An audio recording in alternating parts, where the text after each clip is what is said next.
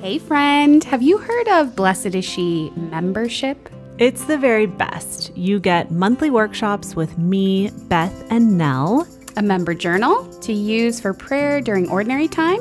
You get the 2 Advent and Lent devotionals auto-shipped right to your door. And a discount on shipping automatically. Free shipping, in fact. That's a good deal. And 10% off everything in the shop. That's what I was thinking. So, what are you waiting for? Go sign up at blessedisshe.net/membership. See you at the next workshop. Bye-bye. September 27th, 2021.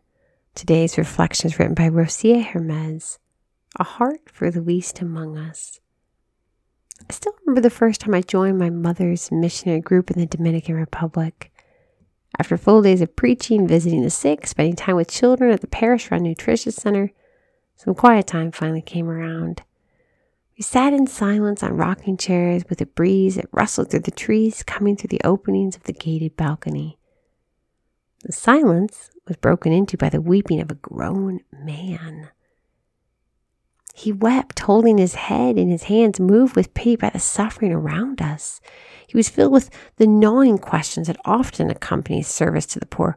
Why do I have what I have? Why have I been blessed with clothes, food, a roof over my head, a well-paying job? Why me and not them? As he shared his heart with us amidst his groans, we, who sat there with him, also began to cry. Today, the church celebrates the memorial of St. Vincent de Paul. He was born in France to a poor family, was captured and sold into slavery a few years after being ordained to the priesthood.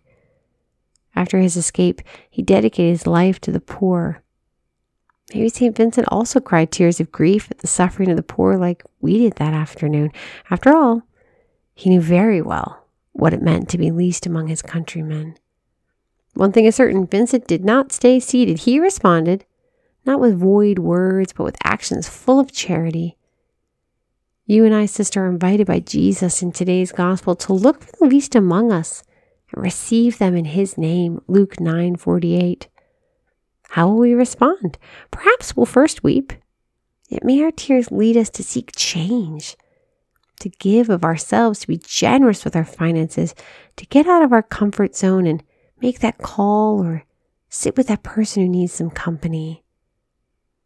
St. Vincent de Paul, help us and accompany us so that we may receive Jesus when we love and serve the least among us. Lord Jesus, we thank you for this day and for this sisterhood. Help us to serve those most in need. We ask this in your holy and precious name. Amen.